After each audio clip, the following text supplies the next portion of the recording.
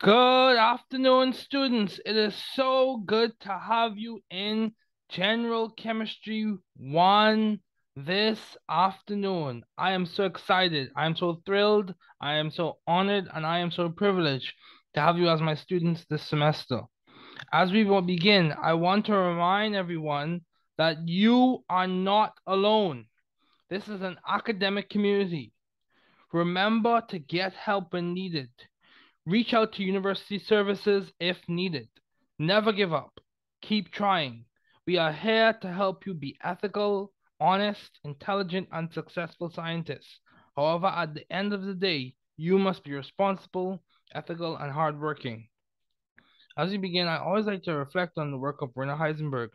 He was during his postdoctoral assistantship with Niels Bohr, um, Heisenberg formulated his famous uncertainty principle.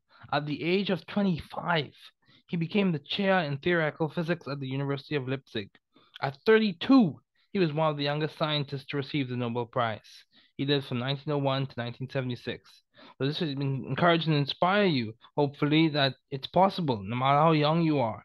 So, let's proceed. We're going to go straight to, I'd like to begin the lecture, discussing the significance of DNA. So I'm just going to go ahead and talk about it. So, for DNA, we know that in this class I tend to ask you um what functional groups do you see, which atoms do you see, and why is DNA important? So I'm gonna give you some time and I'm gonna give you the opportunity to go through the structure and just think about those answers. Which atoms do you see? What functional groups do you see? And why is this molecule, this polymer, why is it important?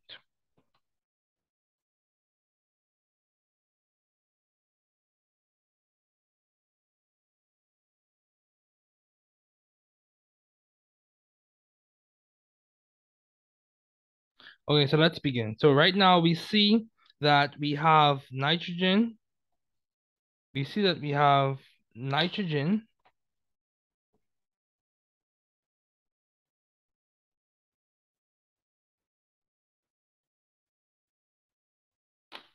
We have nitrogen. Let me see. There we go. We have nitrogen. Nitrogen. We have, we also have,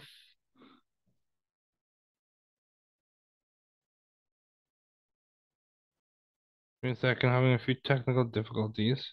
So let me see if I can adjust something quickly before I continue with the lecture for today.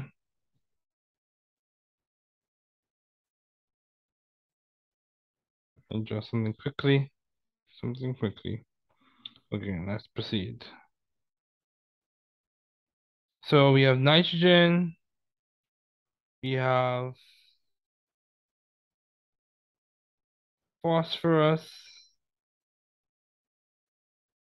nitrogen, we have phosphorus. We also have hydrogen, we also have carbon, and we also have oxygen. Um, yeah, so that covers basically all of them we have here. Nitrogen, hydrogen, oxygen, phosphorus, and carbon. So those are the atoms we see. The functional groups that we see, we have the amine. Is the amine there?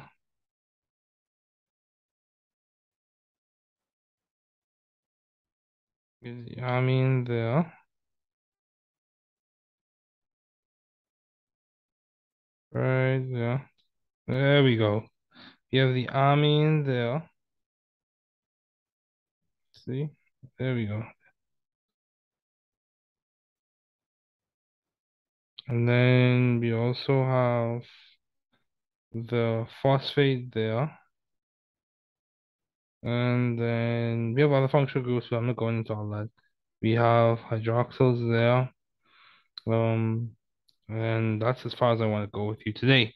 So why is DNA important?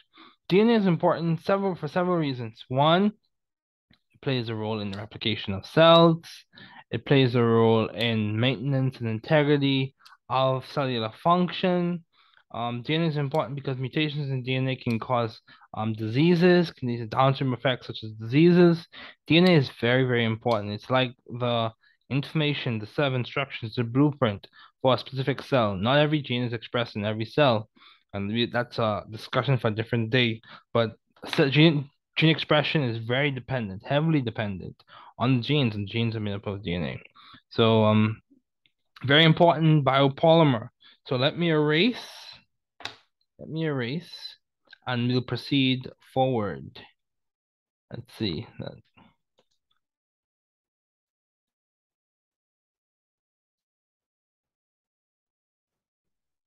So yeah, DNA is very important. It has contributed to a lot of discovery. You could go into all of the discussion as to whether it's as to it being semi-conservative in terms of its replication, all those things. But that's not for this class today. So let's talk about the goals and objectives of this class. I'd like to remind everyone of this because it's important for us to keep focus. The goal of the class is to teach the chemistry content in a way that is relevant to the Bahamian student and digestible for their understanding. The sequence is as follows. Understand the fundamental concept A, practice problems relevant to understanding concept A, learn more nuanced details about each concept, and practice more complex problems that integrate the details and the fundamental understanding. So today, we're actually going to go straight into our discussion for this lecture. This is just previous ideas that we discussed earlier.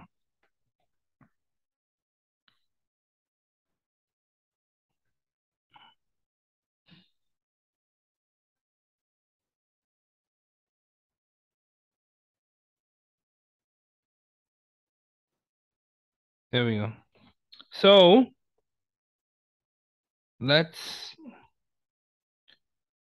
I've already gone through the discussion in which we drew resonance structures, drew different Lewis dot structures.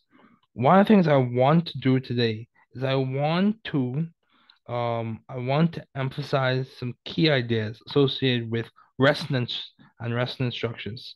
So the resonance hybrid is one of the best qualitative descriptors of the molecule. And it gives us an idea. It points to the fact that electrons are not in one position all the time. It gives us it's a better description, a better treatment, of a better leans closer and closer to a quantum mechanical treatment of molecular structure. It gives us an idea. It points to the fact that electrons are delocalized. It's a good structure. Not perfect, but it's a good description. And one of the things I want to emphasize in this lecture today is I want us to look at the resonance structures of nitrate. And so look at the resonance structures of nitrate. So let me, right here, nitrate. I want to look at the resonance structures of, yeah, I'll be focused on today in terms of resonance structures, and then we'll proceed forward into molecular geometry, and we'll continue to discuss some more ideas in terms of molecular orbital theory and valence bond theory.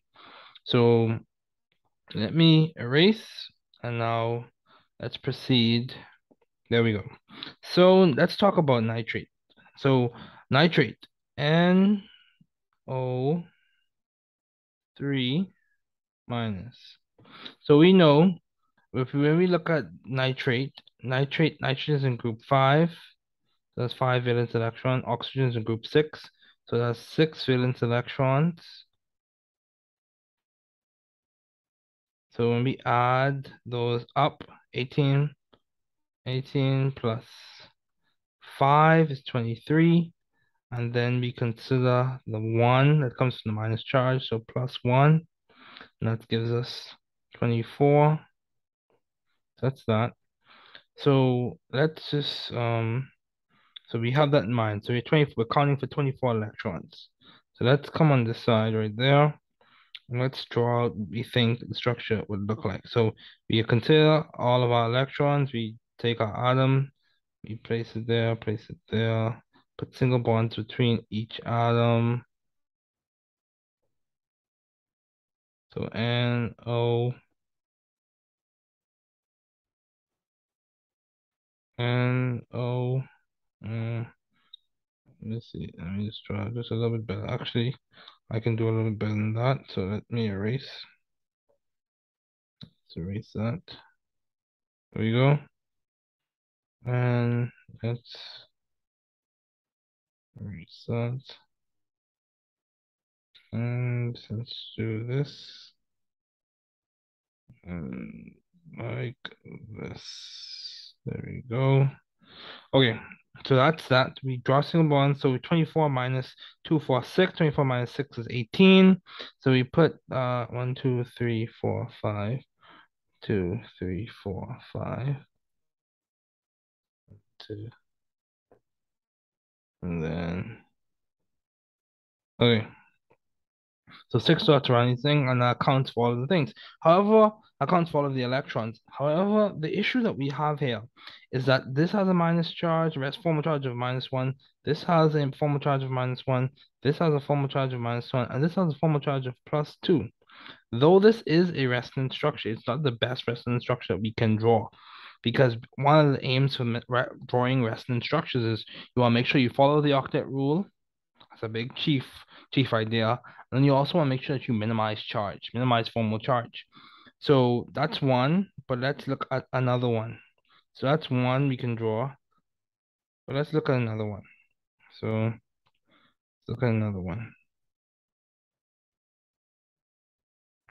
Okay, so this is a better one right here.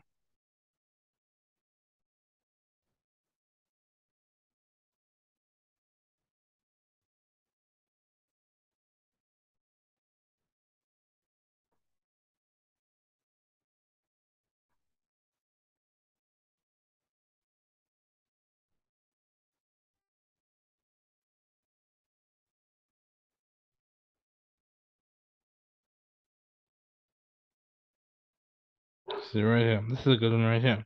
It has an overall charge of -1, and we've minimized formal charge as best as possible. Everything obeys the octet rule. So we've ticked all of the boxes.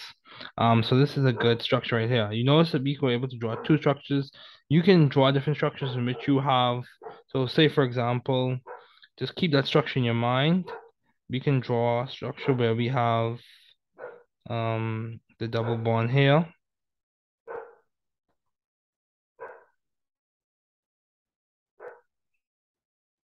So that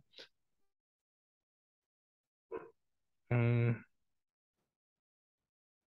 and then we have a single bond here.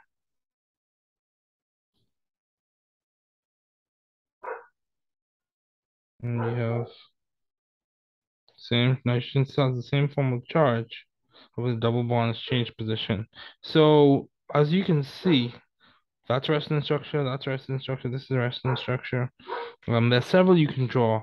However, the best structure is one that minimizes formal charge and obeys the octet rule. And you want to make sure you hit all of those criteria when you're drawing resonance structures. Now we can draw another one, which we have the double bond on the other oxygen. So there, that, that, that, that, there. Actually, let me not rush this. Let me take my time and draw this clearly. So there you have. There we go. There we go. There we go. There we go. That. That. There we go. So that's another resonance structure. So we just drew four structures for the same molecule, for the same polyatomic ion. We drew four different Lewis dot structures. Different in the sense that the positions of the electrons are the position of the electrons between each atom, it's a slightly different configuration or slightly different arrangement. That's a better word to use. However, or slightly different position. That's a better word to use. But yeah, so we just drew several structures for nitrate. It's famous for its resonance, and let me just note something. When we're drawing different resonance structures, so say we have resonance structure A, resonance structure B, resonance structure C.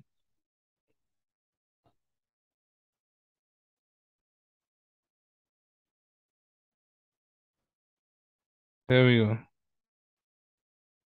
So that's how you know you're drawing resonance structures. As opposed to, so the arrows, these are the arrows for resonance, and these are the arrows for equilibrium. I'm just knowing this because it's important to know the difference. So this is resonance, these are resonance arrows. When we drawing resonance structures, these are the arrows we use when we're talking about equilibrium. So it's important to just note that difference. But I just want to show that to you all, but let's move on. Let's move on. Let me just erase, guys.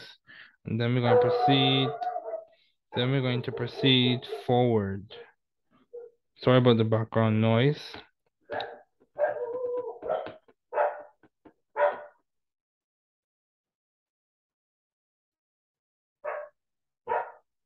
Yeah, let me just erase.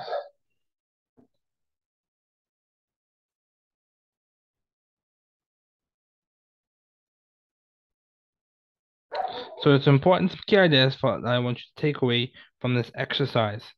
You can draw different Lewis structures for molecules that tend to have double bonds and single bonds in the same structure.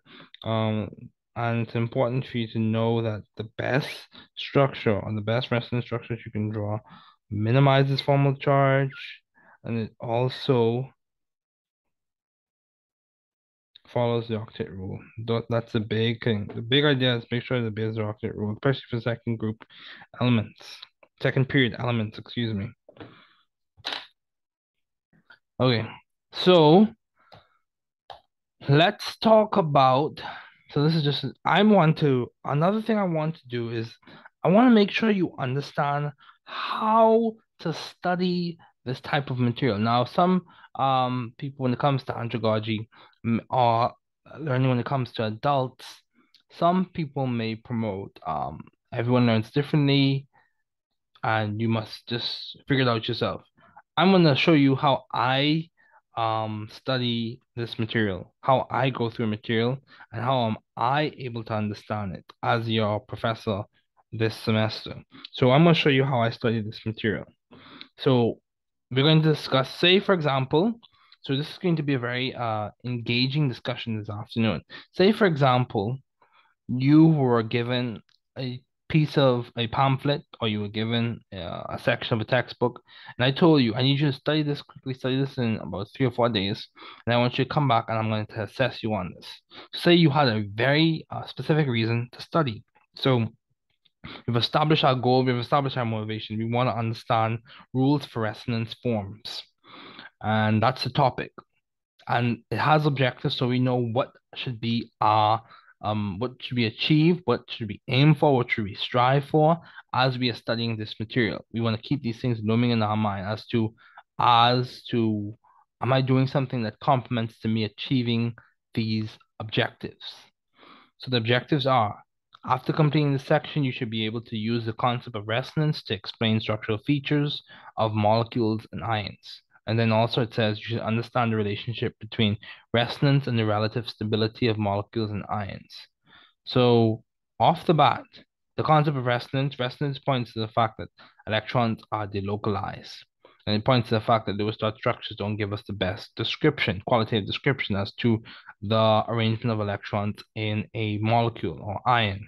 So that's kind of like an overarching, a general idea or a general answer to that first objective. And then the second objective says understand the relationship between resonance and relative stability. So what is that saying?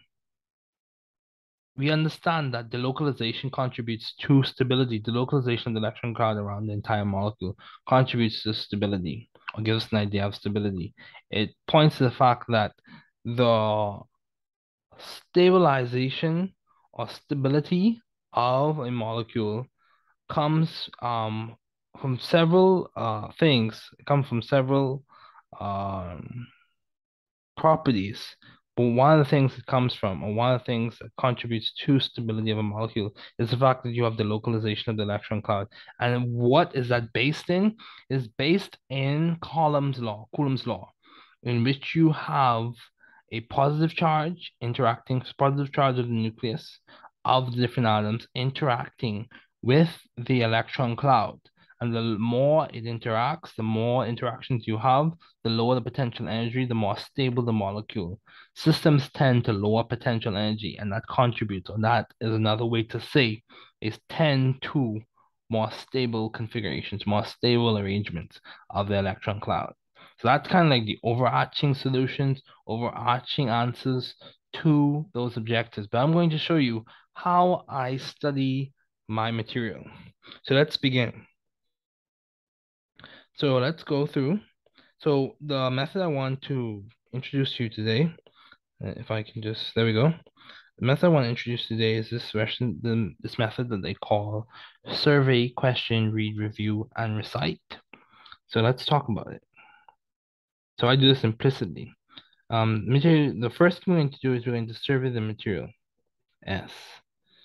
We're going to think of the questions in terms of the objectives that we need to achieve when we read this material. So the questions we're going to have in mind are going to be centered around, are targeted at the objectives. We're going to read it again.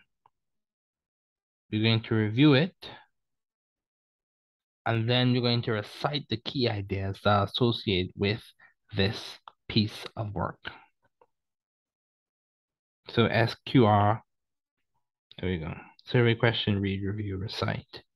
So that's how we're going to do this. You can look up other methods if this doesn't work for you, but my goal for you is to understand this material. So let's begin. First thing we're going to do, it says recognizing, drawing, and evaluating the relative stability of resonance. In this case, this is a excerpt from Creative Commons material, the Chemistry LibreText. So recognizing, let's begin. Recognizing, drawing, and evaluating the relative stability of resonance contributors is essential to understanding organic reaction mechanisms. So that's a big idea. When learning to draw and interpret resonance structures, there are a few basic guidelines to help. It says there's only one real structure for each molecule or ion. This real structure is the resonance hybrid. It takes its character from the average of all the individual resonance contributors, or alternative Lewis dot structures. So when looking at resonance contributors, we are seeing the exact same molecule or ion depicted in different ways. Resonance hybrids are really a single unchanging structure. Okay. And don't confuse resonance structures with tautomerism. Anyway, the resonance hybrid is more stable than any individual resonance structure. So we're just surveying the material. Let's see. The resonance hybrid shows the negative charge being shared equally between two oxygens. 3, resonance contributors do not have to be equivalent. Also, this means the resonance hybrid will be the exact mixture. This means that the resonance hybrid will not be an exact mixture of the two structures.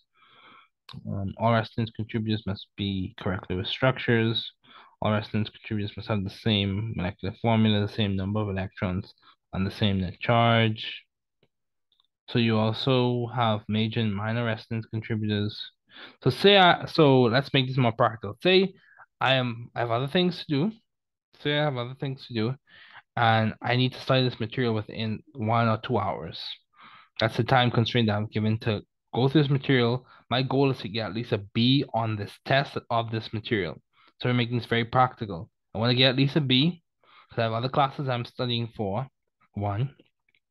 2, I only have about 2 hours tonight to study. I'm going to refresh my memory about in like an hour or so tomorrow, within an hour or so tomorrow, and then my test is on the Monday. So for the subsequent days that follow, I'll review this material probably for like an hour or so, an hour or so. So this is my first introduction to this material. So I want to spend about 2 hours. I'm going to condense it for this lecture, of course, but 2 hours I would give a lot to this, my first introduction to this material, 2 hours. So in this 2 hours, the first thing I'm going to do is survey the piece of material. So I'm looking at the material. I'm looking at the main ideas. Typically, when people write paragraphs, see, this goes back to English. Typically, when people write paragraphs, the main idea is the first sentence, the topic sentence. So I'm looking at that, keeping that structure in mind as I read. So the main ideas for each paragraph should be in the first sentence or last sentence. The middle paragraph, the middle portion of the paragraph will give an explanation or exposition as to what is being said for the first or last sentence. So I'm going to, and scientists are very logical in how they write. Typically, they're very logical. They write it with the audience in mind. So we're surveying the material, surveying it. So we're looking at major and minor resonance contributors, rules for estimating stability of resonance. So resonance structures in which all atoms have complete valence shells is more stable. We're talking about the octet rule. That's, you can annotate and put that on the side. The structures with least formal charge is more stable. That points to the fact that minimization or minimizing formal charge, having things but not having structures that don't have that many charges. And then three, the structures with a negative charge and a more electronegative atom will be more stable. So that coincides with chemical logic. Um, the structures with a positive charge and the least electronegative atom is more stable. Very good. That's another idea. The structures with the least separation of formal charge is more stable. Least separation of formal charge is more stable. Good. And then resonance forms are equivalent. That are equivalent have no difference in stability. So we're surveying this material. So this is a little bit, this is like a little bit beyond general basic chemistry in terms of some of these ideas, but we're only studying that which is relevant to us for general chemistry. So we just surveyed the material, so let's read through it. Recognizing, drawing, and evaluating the relative stability of resonance contributors is essential to understanding organic reaction mechanisms. So as we're reading this, we're going to annotate. So let me get the highlighter. I'm going to highlight first. Some people are proponents of highlighting, some people are not. The reason why I'm highlighting is because when we review, we're highlighting the main ideas, and we're going to annotate based on what we need to associate with that main idea to memorize it. So let's highlight. Okay. So before we get to that, let's make this a little bit. There's only one real structure for each molecular ion. That's something we're going to highlight.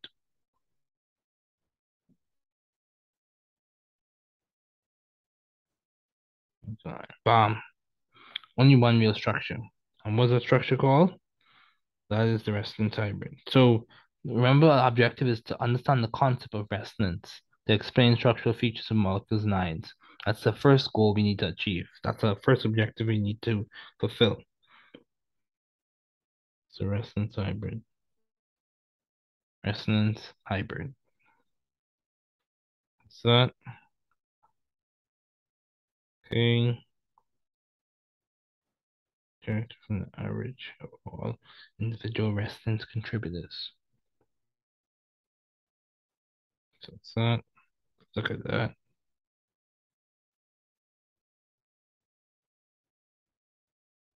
Some people are proponents of rereading. I'm a proponent of rereading. Repetition is good, in my opinion. Some people believe you should just read through the material, come up with yourself questions, form a guided inquiry, and then practice going over those questions and over and over and over and over again, and do it with spaced repetition and all those other good stuff. That's good if it works for you. If it doesn't, you have to come up with an alternative method to study, and this is what works for me. And I hope it contributes to your method of studying. You have to be strategic. What are you going to do to learn best? Um, and the material as best as possible, given the time constraints and resource constraints. So let's go through it. There is only one real structure. We have that. One real structure. The structure is the resonance hybrid. And it takes its character from the average of all individual resonance contributors. So you have contributors to the resonance hybrid, and the resonance hybrid is the only real structure. So if I was annotating that, the main thing, if I was annotating that, let me see. Let's see. Text. There we go. So let's annotate this. So if I was writing on this, it would be real structure. Let me just drag this over a bit. Real structure, resonance hybrid. So that would be my first annotation I would put there. I'll put that right on the side there, right there. That's like the big idea. And then I would do a next annotation right here. Right here. I'm showing you how I study. Okay, so that's the first annotation. And then this hybrid is based on contributors. Those contributors and contributors, full of the hybrid is based off contributors. Contributors are Lewis dot structures. Actually, let's just say Lewis dot structures. Lewis dot structures. There we go. So that's that. And I'm going to take that and let's just make this a tad bit smaller. List of structures. There we go. That's the first annotation right there. So let's keep reading. So says the resonance hybrid is more stable than any individual resonance structures. So let's see. Resonance hybrid is more stable than any individual resonance structures. So that's another idea. Resonance hybrid is more stable than any individual resonance structures. That's our second main idea. So what am I going to do? I'm highlighting. See, I'm engaging. I'm actively reading the material, not just passively reading it. So let's put in, that's our second idea. And what's that point to? Delocalization. So we want to put it in right there. Why is it more stable? The first thing I associate with that stability, delocalization. And I'm going to, let me see if I can decrease the font size. Actually, let's just put that right here. Delocalization, because that's a big idea. So when I come back to this material on the second or third or fourth day, I have a mind map. I have a place for this material that I've associated with a framework that I already have in my mind from previous ideas, previous discussions, previous concepts. The localization and Coulomb's law. Coulomb's law of charges. And we know, just to further develop that, positive and negative. Lower potential energy. So let me see if I can decrease the size of this. Select that, and let's see if we can decrease the size of that. Let's just do that like that. Okay, so localization of potential energy. Okay, so that's that. So let's keep going. Let's keep going. Okay, so we have our second main idea. I mean, this is our first reading. First reading now. First reading. Okay, so let's keep going. Often resonance structures represent a movement of a charge between two or more atoms. The charge is spread out. So that points at the localization idea. spread out, spread out amongst these atoms, and therefore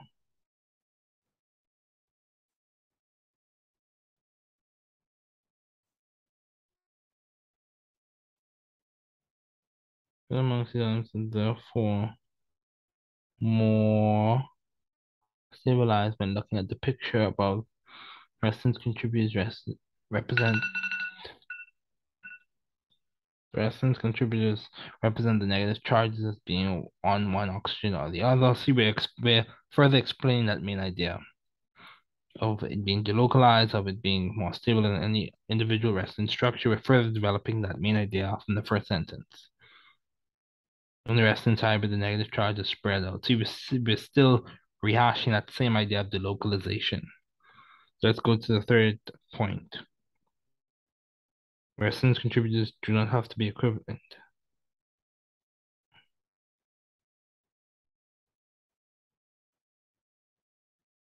Okay, so what does that mean? What is that equivalency or what is that weighting coming from? It comes from the further ideas we'll discuss in terms of how does it really obey the octet rule? Does each atom have an octet? Does each atom have a complete valence shell? One. Two, do we have as less or least as possible, do we have minimal separation of charge? Have we minimized formal charge? Those types of ideas contribute to the weighting of the resonance structure or resonance contributor to the resonance hybrid. So resonance contributors do not have to be equivalent. It's another idea. So what's that pointing to? It points to, let me erase that. It points to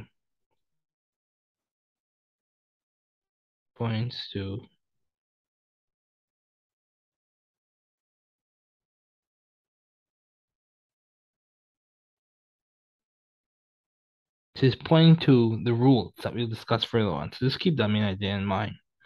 So you have to come up with a framework, you have to come up with a structure that works for you.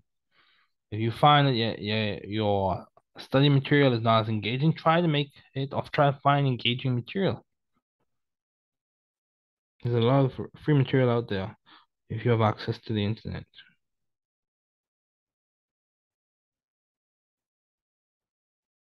Okay. All resonance contributors must be correct Lewis structures. So that goes back to an idea that we discussed earlier. So actually, let me see. Let me erase that. Highlight them. All resonance contributors must be correct Lewis structures. So that's rules for drawing Lewis structures. And then let's go to the next idea. See, we're trying to maximize time now. Maximize our time, the amount of learning that we're able to do within a specific time frame. All resonance contributors have the same molecular formula. Yeah, same molecular formula and same number of electrons and same net charge. So it's that. I'm not dealing with isomers in this class. Not in general chemistry 1. Okay, it's that. So the same molecular formula, same number of electrons. Okay, same number of electrons and same net charge. So these are what contribute to how we weight these things. It being correct Lewis dot structure, it having the same molecular formula, same number of electrons, same net charge. This is the guidance that we use when we're determining whether this is even a proper contributor, whether it's even a contributor to the resonance hybrid. So let me see. Let me see. Let me see like that. There we go. The highlighter. And that idea, and then that idea. It's that. So that's kind of how I would approach this first page. I hope you see the trend here.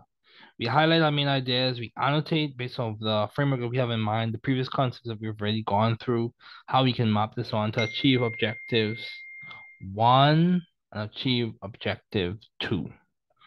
Hopefully you see what I'm saying. Hopefully you understand. If you have any questions, feel free to email me. Um, However, that's what I want you to understand. and we're going to move forward with the lecture today.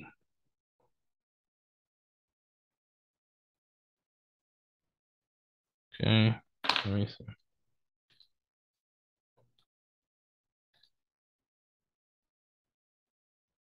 There we go. Let's move forward.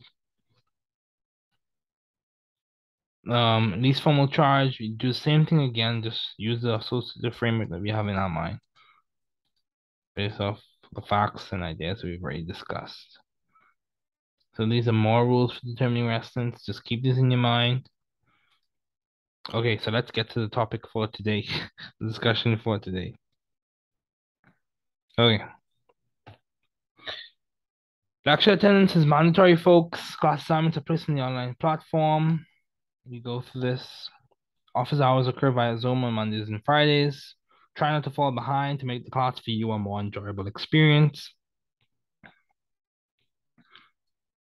Okay, you have an exam coming up on October 26th. So let's talk about Lewis structures and molecular geometry. So we're in chapter 9 in Chemistry Essential Science. I want you to be able to understand and describe three-dimensional shapes of molecules using the valence shell electron pair repulsion theory. It's also called the Gillespie-Nyholm theory. Determine whether a molecule is polar or non-polar based on its geometry and the individual bonding arrangements. Be able to identify the hybridization state. So hybridization is just referring to mathematical mixing of orbitals. That's a short and fast way to describe it. It points to the fact that it points to an idea in the valence bond theory. Be able to sketch how orbitals overlap to form sigma. The sigma comes from the shape and also the fact that on the internuclear axis, sigma and pi perpendicular to the internuclear axis, perpendicular.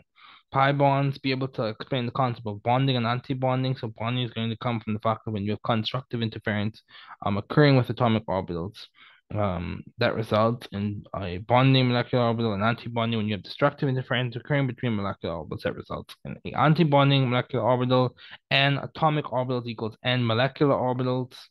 So the same number, it's conservation of atomic orbitals. Be able to draw molecular orbital energy level diagrams and place electrons into them to obtain and understand electron configurations of diatomic molecules using molecular orbital theory. And as we'll discuss later on, S&P mixing, that gives you an idea, points to some stability in which the way you arrange that energy level diagram changes as you go from between two different atoms or two different diatomic molecules. We'll get into that later. Understand the relationships among bond order. So bond order, bond strength, and bond length. So let's continue. What is bonding? Why is it important? What are the types? And what types of elements tend to participate in the different types of bonding? So bonding is a theoretical construct that involves the attraction of the electrons of an atom to the nucleus of another atom. It's important because it provides a foundation for chemical reactivity. Bonding occurs as a means for elements to share, attract, or distribute electrons in order to become stable. You have three types of bonding that we're going to discuss in this class: covalent bonding, ionic bonding, dative bonding. Covalent bonding occurs when atoms share electrons as a means of bonding. This occurs between nonmetals and nonmetals. Ionic bonding occurs between metals and nonmetals. This is bonding between ions, cations, and anions. The bond-Haber cycle gives us a way or a method or a description as to how that structure is formed, how the ionic compound is formed. We discussed that in previous lectures. Dative bonding occurs when one element donates the entire bonding pair of electrons to form a coordinate covalent compound. Typically occurs between metals and ligands. So let's get to the material we want to discuss for today. So you have three bonding models that we want to just introduce in this class. You have the Lewis model that helps us understand and make educated predictions about chemical observations. You have valence bond theory. It provides a more quantum mechanical treatment of the electron, but not as delocalized along the entire molecule. And then you have MO theory, which is like the creme de la creme for this class. It provides a full quantum mechanical treatment of the molecule and its electrons as a whole. Lewis model is named after Gilbert and Lewis, and you have the valence electrons represented as dots. Your electrons forming your bonds represented as sticks. You have chemical symbols to depict the molecules. So let's just go through this again.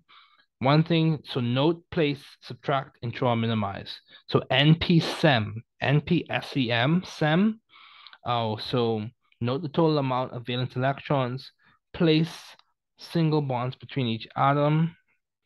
So let me make sure you understand what I'm saying. Let me make sure.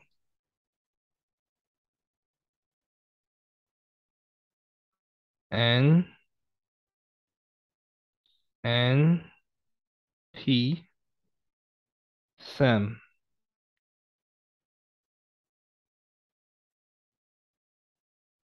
NP-SEM. So note, place, subtract, intro, or minimize. Note the total amount of valence electrons. P, place single bonds between each atom. S, subtract two electrons based on the number of bonds added. E, ensure each atom has an octet. Exceptions are with atoms with expanded octets occurring in the third period, and also exceptions occur with your incomplete octets, for example, with boron and beryllium. Then you minimize charges. These are the ways you draw really good Lewis dot structures, really good contributors to the resonance hybrid. So let's keep going.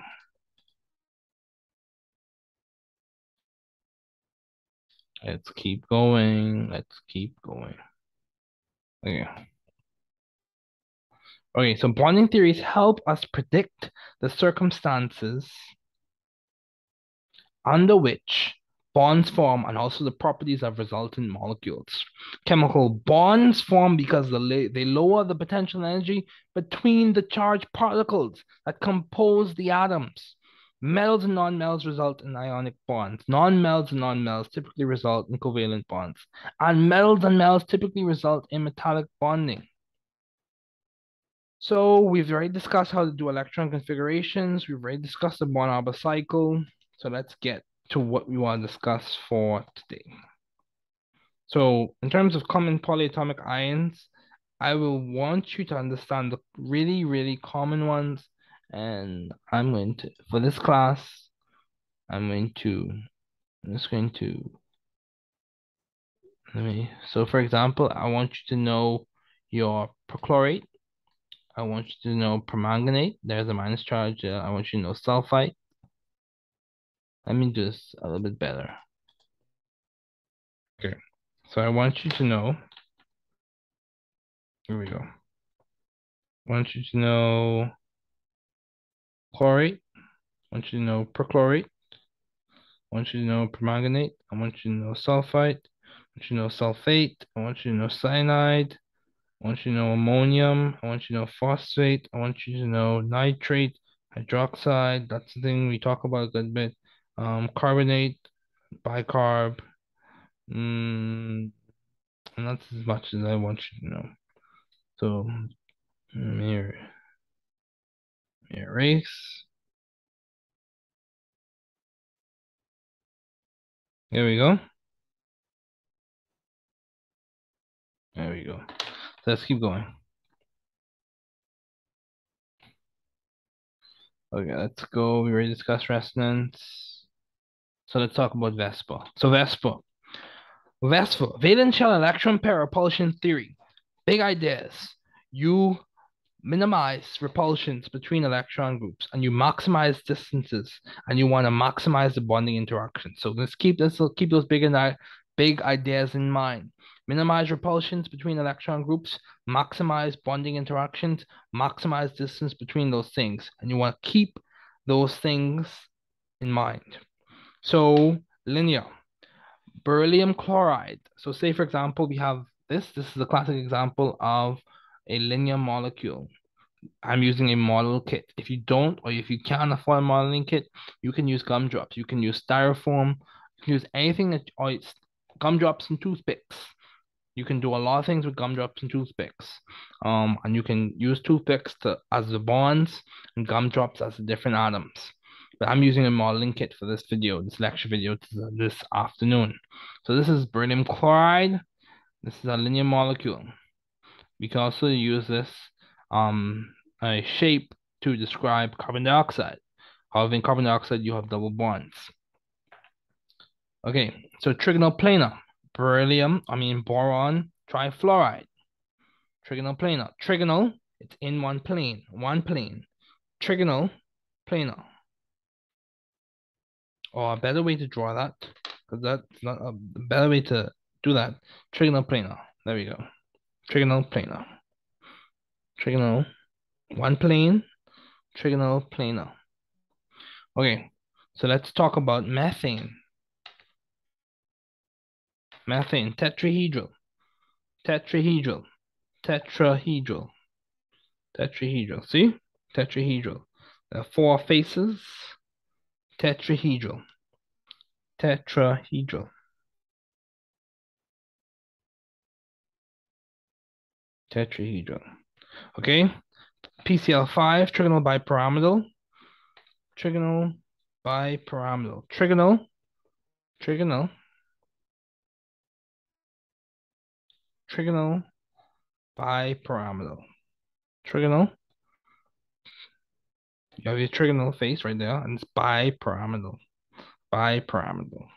Okay, then you have your octahedral, octahedral shape.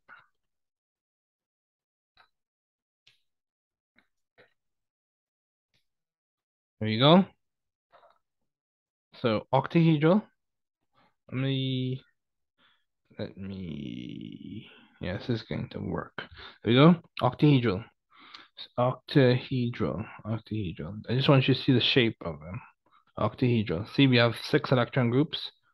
1, 2, 3, 4, 5, 6. Someone pointed out in class that the vertices. So an analogous way to think about this, the vertices in the shape in some way do correspond to the electron groups. So if you keep in mind that if I'm talking about electron groups, and also one thing to always specify when you're talking about molecular shape, do you want the molecular geometry or do you want the electron geometry? Because they can be different at times. Because I can have 3 electron groups, but one of those groups can be a lone pair. And if that's a lone pair, it may not be. So I may have 3 electron groups. If one's a lone pair, instead of it being linear, it will be bent. And we'll get to that later on. So octahedral, for example, sulfur hexafluoride. So all molecules have particular shape. The shapes are determined by looking at the arrangement of electron bonding and non-bonding pairs. Correct Lewis dot structures provide the ability to predict common molecular shapes. We are able to determine molecular shape by looking at the angles and distances between the nuclei and the electrons. Remember, single bonds are sigma bonds, double bonds are sigma and pi, triple bonds and sigma are sigma and 2 pi. So that's kind of pointing to MO theory concepts, MO theory ideas, but I just want to expose you to it now. So this is a link you can use to look at simulations from Oxford University. So questions to consider when assigning molecular shape. Let's just go through these questions. So for those who do inquiry as they read, do we have the correct Lewis dot structure? How many bonds do we have? What type of bonds are they? And remember, single bond, double bond, triple bond, lone pair, all of those fall under the umbrella. They fall under the umbrella of an electron group. Single bond, double bond, triple bond, lone pair, or non-bonding pair. In this context, those terms can be interchangeable. Non-bonding pair, lone pair, fall in the umbrella of electron group. So how many electron or pairs are non-bonding pairs? Where are the non-bonding pairs? Let me show you. We keep on talking about these non-bonding pairs. Let me show you. So say, for example, we had some molecule. Say we had water. This is water has 2 lone pairs.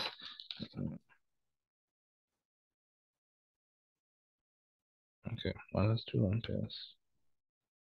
So say I said I want the molecular geometry of water.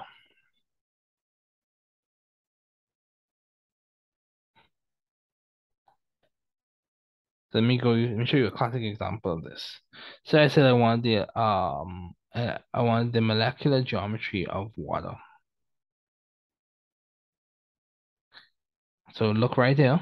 Let me narrow this into you. So this is an example of me building it. It's going to be V-shaped or bent. However, so this is the molecular geometry, the geometric shape. However, the number of electron groups that we have is 4. We have 4 electron groups in this thing. So it's important for you to specify, do you want the electron geometry? Do you want the molecular geometry? Typically, people want the molecular geometry, they want the molecular shape. So this is what we're referring to here. It's bent, but it has 4 electron groups. So just keep that in mind. Let that question loom in your mind. So more questions to consider. Where are the non-bonding pairs? Because if they're not on the central atom or the atom that really determines the shape of the molecule, it's not going to be heavily considered, at least for the particular question you're looking at. Are there deviations from this ideal description? So valence shell electron pair repulsion theory allows us to understand molecular geometry. In VSEPR, that's a short way to say it, VSEPR, we arrange electron pairs to minimize electron pair repulsions and maximize distance and bonding interactions. So this is what I'm showing you here. So say we have 4 electron groups, but 2 are lone pairs, 2 are atoms, 2 are single bonds, excuse me. 2 are lone pairs, 2 are single bonds. This is an example of water. Or sulfur dichloride. Against that.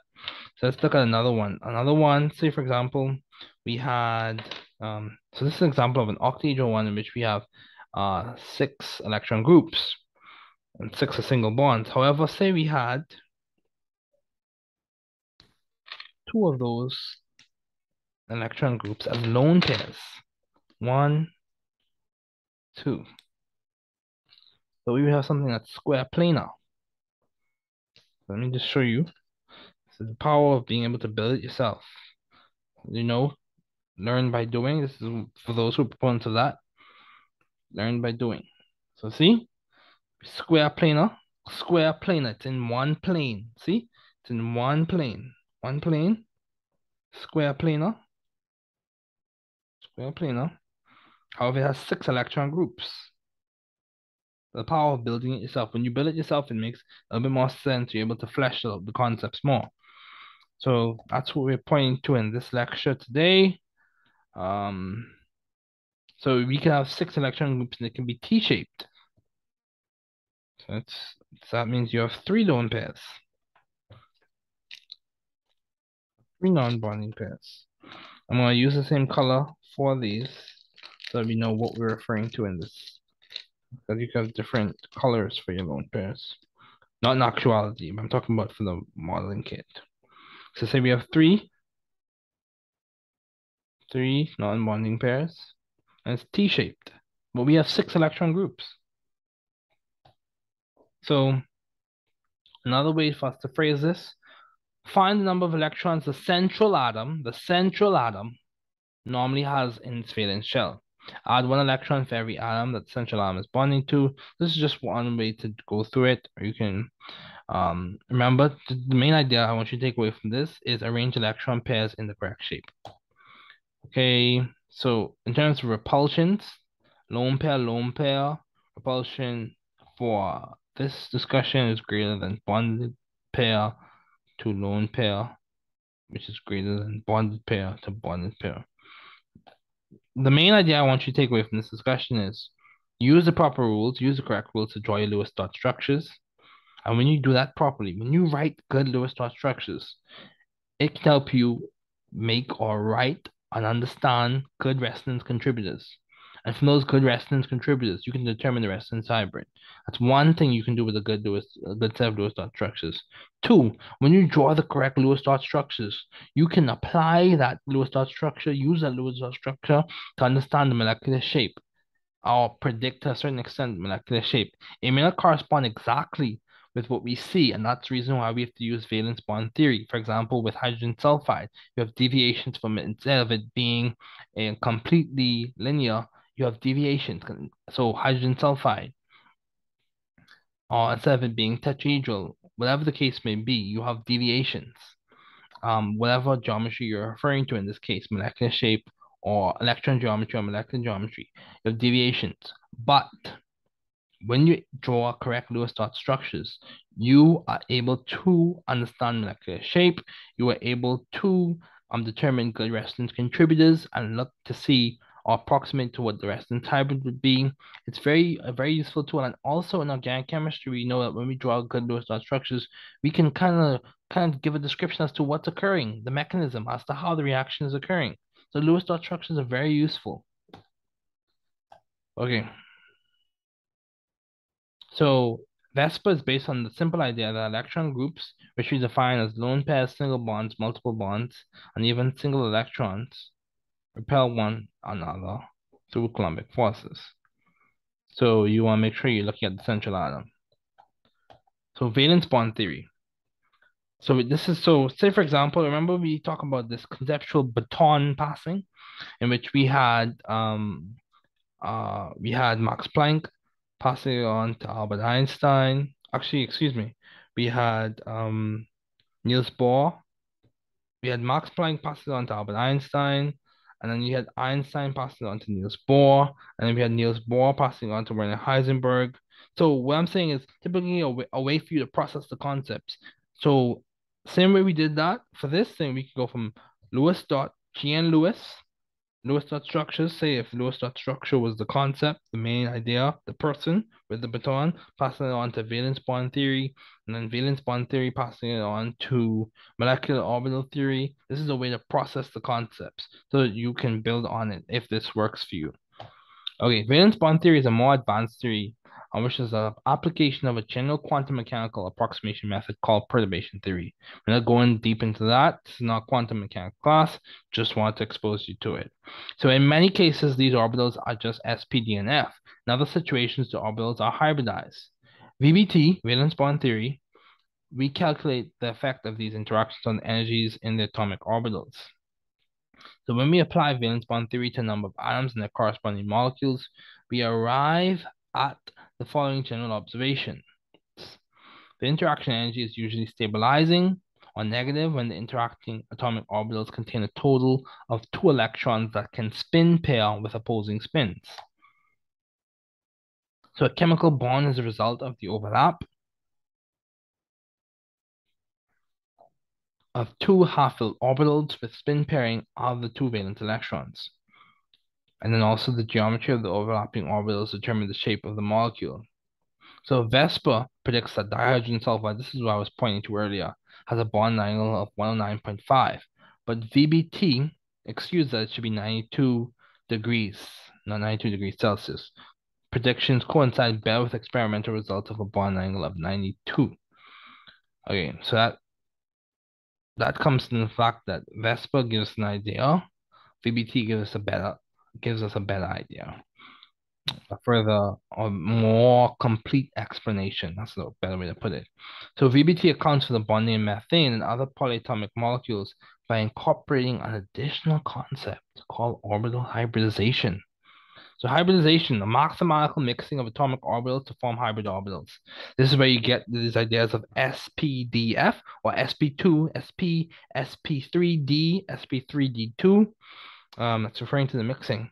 So it's a mathematical procedure in which standard atomic orbitals are combined to form new hybrid orbitals that correspond more closely to the actual distribution of electrons in the chemically bonded atoms.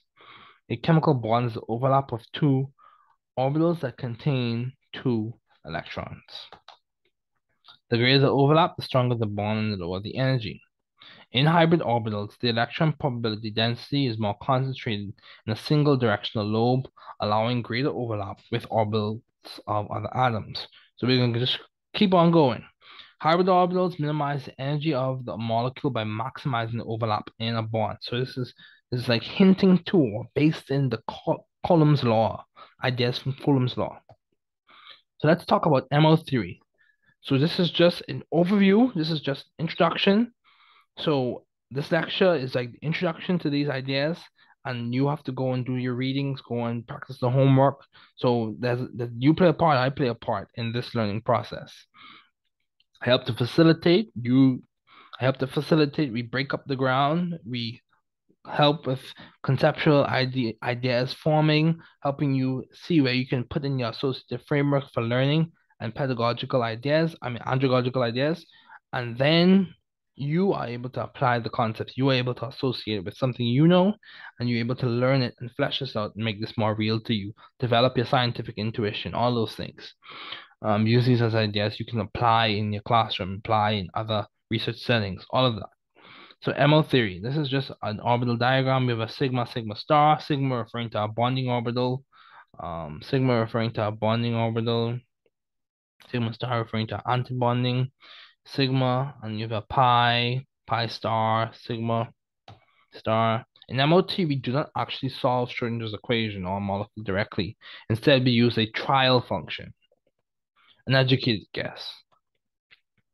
The trial function we use in this case would be LCAOs, linear combination of atomic orbitals. However, no matter how good our guess, nature is the best at minimizing the energy of the orbital. The simplest trial function that we're going to use in this class is LCAOs, linear combinations of atomic orbitals, which is basically a weighted linear sum of the valence atomic orbitals of the atoms in the molecules.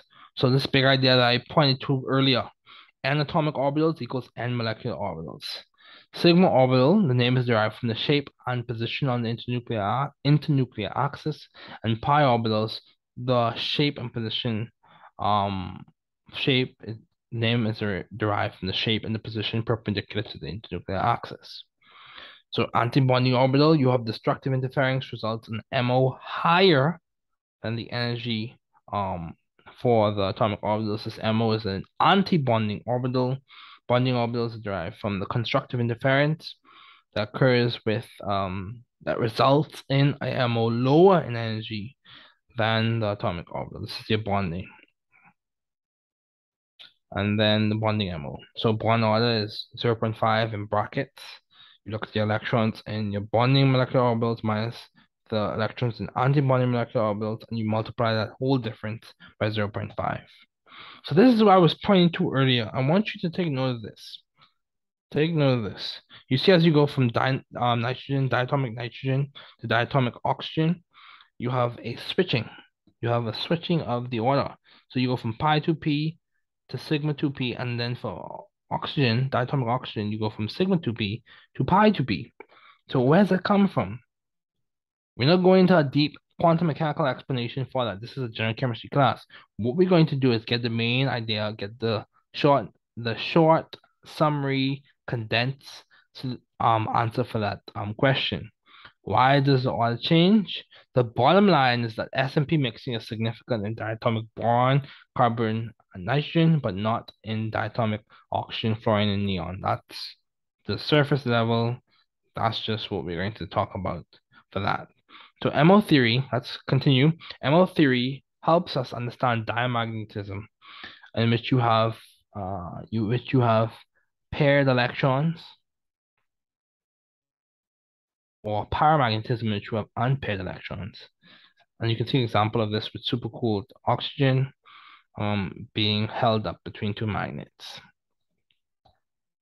So those are references, and that's where we're going to end off our discussion today. Once again, it was so good to have you in lecture today. So good to see you. So good to know that you're in my class.